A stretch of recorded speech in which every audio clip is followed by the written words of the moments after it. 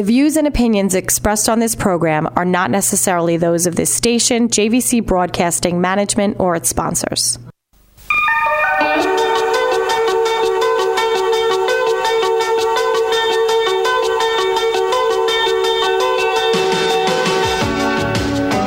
Good morning, Long Island, and welcome to DDI on Autism on 103.9 FM. Keeping an eye on autism and giving a voice to its Long Island community. I'm your host, Dr. Michael Romas, and once again, so glad that you can join us this morning as we share and explore all relevant issues related to autism spectrum disorder. This morning, we're going to continue our conversation with our guests, Dr. Richard Timo, the supervising licensed psychologist for DDI's Adult Service Program, and Ms. Rana Babary, the behavioral specialist and training coordinator for DDI's Children's Day Program. By the way, with over 23 years of clinical experience. Guys, I'd like to kind of pick up where we left off last week and talk about the importance of having a research review committee as DDI does, who is charged essentially with approving and disapproving certain proposals based on quite a few important considerations that we have as a group codified in an application.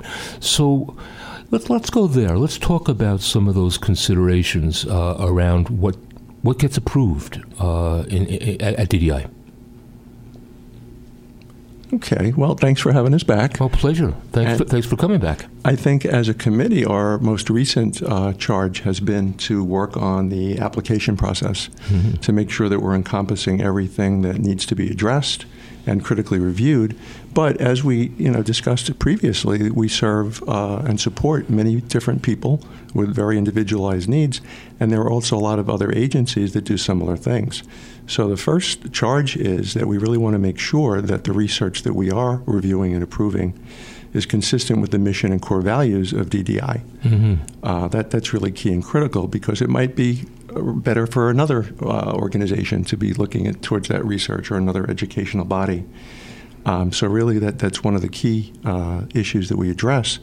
But along with that, we want to consider, where's the research coming from? Number one item is, who is this investigator? What's their affiliation? Is there a relationship to DDI? As Rana mentioned last week, many times we do get some students from different educational colleges, either undergraduate, graduate, or postgraduate, and many of those students are employees of DDI. And in addition to serving many individuals and supporting many individuals, DDI also employs quite a number of individuals, and many of them are interested in research as well, either to pursue their education or to really make sure that they're doing some good work and using the best practices in the supports and services that they offer. Does that fact that some of the research that comes through our forum comes from our employees, does that add a layer of complexity to the approval process? I mean, do we hold the same rigor and same standard for our employees as we do for outside proposals? Absolutely. The guidelines that we utilize for all proposals have to remain the same. We have to remain impartial in reference to the decisions that we make, making sure we adhere to ethical norms, make sure that the research has a level of truth, and we have to avoid errors within the research proposal, and we also have to be kept abreast upon approval in reference to the findings and how that will affect treatment and intervention in the field and within our agency. So DDI definitely has a process around submitting proposals and doing research. And, as a committee, we've been actively proceduralizing this more and more and making it clear and equitable to anybody who might be interested. But why don't we take a few minutes and talk about the process itself? If someone wants to do research at DDI, well, how do they begin? What do they do? Well, there is some information on the Developmental Disabilities Institute website, and that's a good place to start. There is a new application for approval to conduct research, and that could include either an expedited review and or a full review, but we're really looking at the same components in those reviews. Basically, we want to make sure that everyone's following the same process and the same procedure, and that we're looking at everything in the bigger picture, making sure that it's in line with all the other research that's happened previously, and that we're not, of course, duplicating any efforts, and that we're making sure that we're supporting the investigator. And if that does happen to be an employee, that they're also getting some support from their supervisor and or professor if it's a student. So that's pretty much where it starts. Well, it does. And you've raised a couple of important points, I think. First, I think our listeners would probably want to understand the difference, between the standard process and an expedited review. And also, you make an interesting comment about not wanting to duplicate, efforts. And I would certainly agree with you. Although I guess I would weigh that against also the need for not duplication but replication of results, which I think, especially in our field, we probably could use a little bit more of. But what I would ask you guys to do is if you would, just take a few minutes and explain for our listeners what an expedited review is and who would be eligible for an expedited review. Okay, I'd be happy, sure. There are certain considerations that we've kind of tagged for consideration of an expedited review. And those, of course, would be in the areas of relationship and affiliation to DDI. Are they a known entity? Are they a credible entity? Another issue would be, have they been involved in any previous research? And if so, was that research credible? Mm-hmm. How did it go in the past? Likewise, is it a continuation of some prior research? If those three factors are positive and in good standing, it's likely that we could consider an expedited review based on those three alone. But then we would go on. We would look at the purpose. Is it a class project? Is it something that someone hopes to share on a larger scale? And what would that mean for the individuals involved, as well as for the organization? And then what's the procedure? What are they actually looking to do? Is it something that is non-intrusive? If they're looking at anything that's biometric, usually that's a red flag that we probably would not put it through as an expedited review.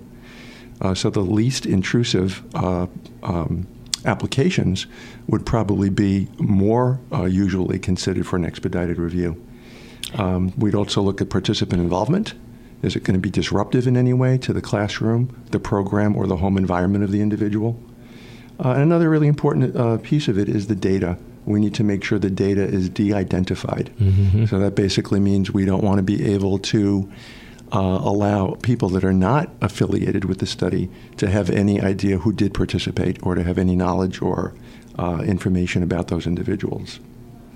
So an expedited review really becomes a fast track, potentially, but based on fulfillment of some very, very important criteria that weighs the merit of the research as well as the credibility of the researchers, but most importantly against potential intrusion on both programming efforts and the individuals we support. So of the many items that you guys are sharing, I think the one that is resonating, at least with me as a psychologist as well, is this idea of intrusion in the world of a vulnerable population. And that would certainly be, I think, perhaps the strongest consideration around what kind of and the depth of the conversation necessary to greenlight a proposal. Does that resonate with you too, Rana? Absolutely. When we do an expedited review or we consider a proposal for expedited review, that is not a reflection of us overlooking anything. Good. By any means. We are still looking for all the components that need to exist in best practices in reference to research, the processes as far as protecting the rights of the individuals if it is a human subject research, making sure that we maintain confidentiality with all the elements that have to exist within research, looking into the risks and benefits of what the proposal may bring to the table. So we do look at all of that. It's just the processes are somewhat different, slightly different, I should say. No, you make such a good point, Rana, because the considerations are all the same. The process is different only based on fulfillment of criteria earlier in the game. So really, all the considerations remain in place. It's funny, I've been on the committee like yourselves for some time, and I can say it's very rare, frankly, that I've observed an expedited review. Usually sometimes it's the smallest point, but in general, participants on the committee want to weigh in, and they want to tease things out and make sure that there's a real clear and thorough consensus before going forward. So, that's the note I think I'd like to, come back on. I want to talk a little bit more about some of the other considerations around research approval. Our guests are Dr. Rich Timo and Rana Battery. The subject is research, and we'll be right back.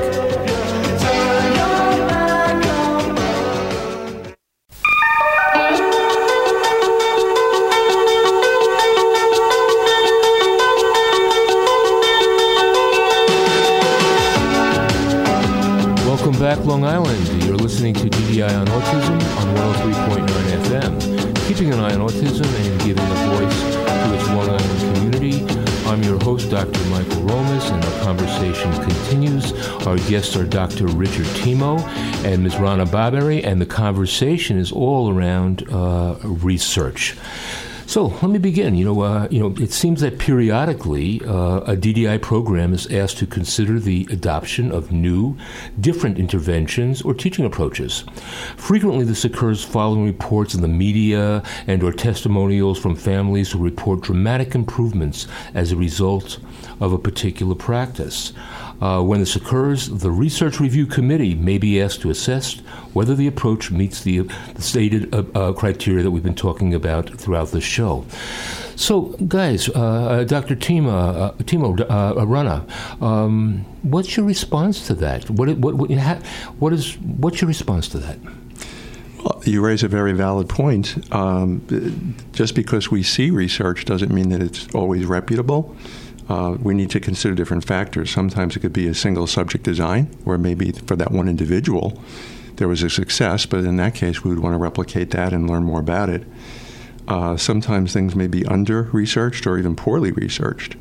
So what we really want to do is not only have a committee that's functioning well for internal research proposals, but also to be a resource so that we can really help and guide families of individuals in making some decisions in terms of whether or not things are worthwhile in participating in. Yeah, I genuinely appreciate the way you frame that, because DDI should see itself, it certainly is that resource to guide those kind of considerations. And, there really are some impediments or some challenges around evaluating research objectively, especially if someone is new to that effort. When you look at the kind of media attention that untried and unproven treatment efforts often gain, I think that could be a little dazzling to people who are out there, perhaps looking for maybe a silver bullet, and that becomes problematic. Do you agree? Part of me always said you can't blame a person for wanting answers and for wanting to find something that could potentially be a benefit to their child. And our role, our moral responsibility in providing innovative and exceptional services is to base our practices and interventions on evidence, on research, on what has proven to be the most effective for the population that we serve. And when we're asked to consider or adopt certain practices or treatment approaches that might have been highlighted in social media without much support behind it, we want to make sure that we are a support service to the families, and we provide them with strategies that can be effective in helping them address some of the challenges that they face in the home and community settings. Yeah. It's funny. During the break, and earlier with you, Ron, especially, I had promised not to allow this conversation to get political. But I will say one thing: in a world of fake news and disinformation, I wonder and hope that we're more sensitized to the possibility that some of what's being reported needs to be fact-checked and further investigated. And I think what may be happening politically should be informing what's happening clinically. And I'm hoping especially that parents and people who might not be trained clinicians, some are, but many are not, are sensitive to the very sad reality that just because it shows up on social media or in an article somewhere doesn't mean it's real and doesn't mean it's factual. And that's almost the very definition of valid, evidence-based, empirically sound research, right? The families that we support, over time in the course of experience that I've had, they do have a lot of faith in our ability to support them in a variety of ways. And I think we have developed numerous relationships where they value what we say and what we provide in reference to the supports, and reference to the information, and reference to understanding their needs. And I think that's really important for a program to continue to develop, regardless of the age of the individual that you serve, is to have that continual communication and have the families feel comfortable enough approaching you about any questions they may have regarding things that they hear out in media. I actually agree wholeheartedly, and I like very much the way you characterize the importance of building those relationships with families. I think DDI does recognize that responsibility and certainly sees it as a value. But as it relates to our conversation, I think what you're suggesting is especially important, because in order to provide guidance, there has to be some trust. And when a family member potentially comes up with, or comes to you with a research proposal that isn't adequately validated, isn't adequately evidence-based, it takes the trust. It does rely on the kind of trust, the relational kind of piece that you guys are talking about, in order to deliver that message that this may not be a direction you want to go, and then to kind of help in terms of redirecting someone who's interested in potentially finding good treatment. So I think there's a real issue around that. I have right in front of me some guidelines around effective evidence-based strategies and how these interventions and teaching strategies might be evaluated. So I'm going to urge, parents and family members and students to at least consider the following criteria. If you're looking at a research proposal, as we do as a committee, ask them as a question, or just put them forth as a statement. But is the research that you're considering documented in a peer-reviewed scientific journal with demonstrated effectiveness? And it's a kind of a straightforward question, but an important one. Has it been replicated across investigators, subjects or settings? Are there clear written guidelines for implementation and resources for practitioners? And finally, is it going to produce positive, measurable quality of life outcomes? And that's the one I think is probably most important to us at DDI, because, we're not just going to entertain any research. It's got to do that last piece. Mm-hmm. Would you guys agree with that? Absolutely. I think that the application is the part that's really going to make the difference. And I think that's one reason why one of our requirements is that we have follow-up with anyone who does do research at DDI, that they let us know about their results and the application of those results, and allow us some opportunities to question and maybe build upon some of what they've done. To go back to what you mentioned a little while earlier, it's certainly understandable that a family member, if they do see something in social media, may cling to that as something that may be a real positive for their son, daughter's, loved one's life. But I think we have to work collaboratively to make sure that, we're balancing all those risks with those benefits, and that we're looking at what's evidence-based and how we can take the application of that research so that we can really add some value to the lives of the individuals that we support. Mm-hmm. Mm-hmm. The operative word there, for me anyway, Dr. Timo, is definitely collaboration. I genuinely am grateful that you brought up the issue of researchers who would use our facilities and our potential subject pool, coming back and reporting on their research. I think that's essential in terms of outcome. We want our staff, principally, to benefit from the good work that's being done, and then also eventually to open up that feedback and those results to families. And that can occur in, I guess, in different ways. I mean, one would be in articles and postings online, but there's also something nice about coming together in a live setting and having the researcher really talk about their work directly with us. So we've been trying to kind of stress that more and more, right? Mm-hmm. We've done a lot of, we've approved a lot of different proposals at DDI, and actually that new piece, that footnote of actually coming back and presenting, we're just kind of launching a little bit of that more and more. It could be poster boards, right, Dr. Timo? It could be something as simple as that. Many ways to share, absolutely. Absolutely.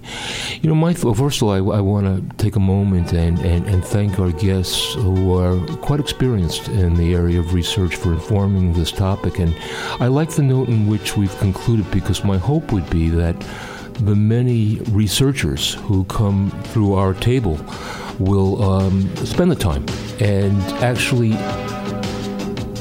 in fact, maybe come in on our show and do some presentations on their work, especially if it's cutting edge, especially if it's around comorbidities, as we talked about last week. If it's cutting edge and it has real relevance to our field, I know I would welcome researchers back to DDI on Autism to report on the results and inform the literature. So thank you. You're listening to DDI on Autism. Thank you, Dr. Timo and Rana Layberry.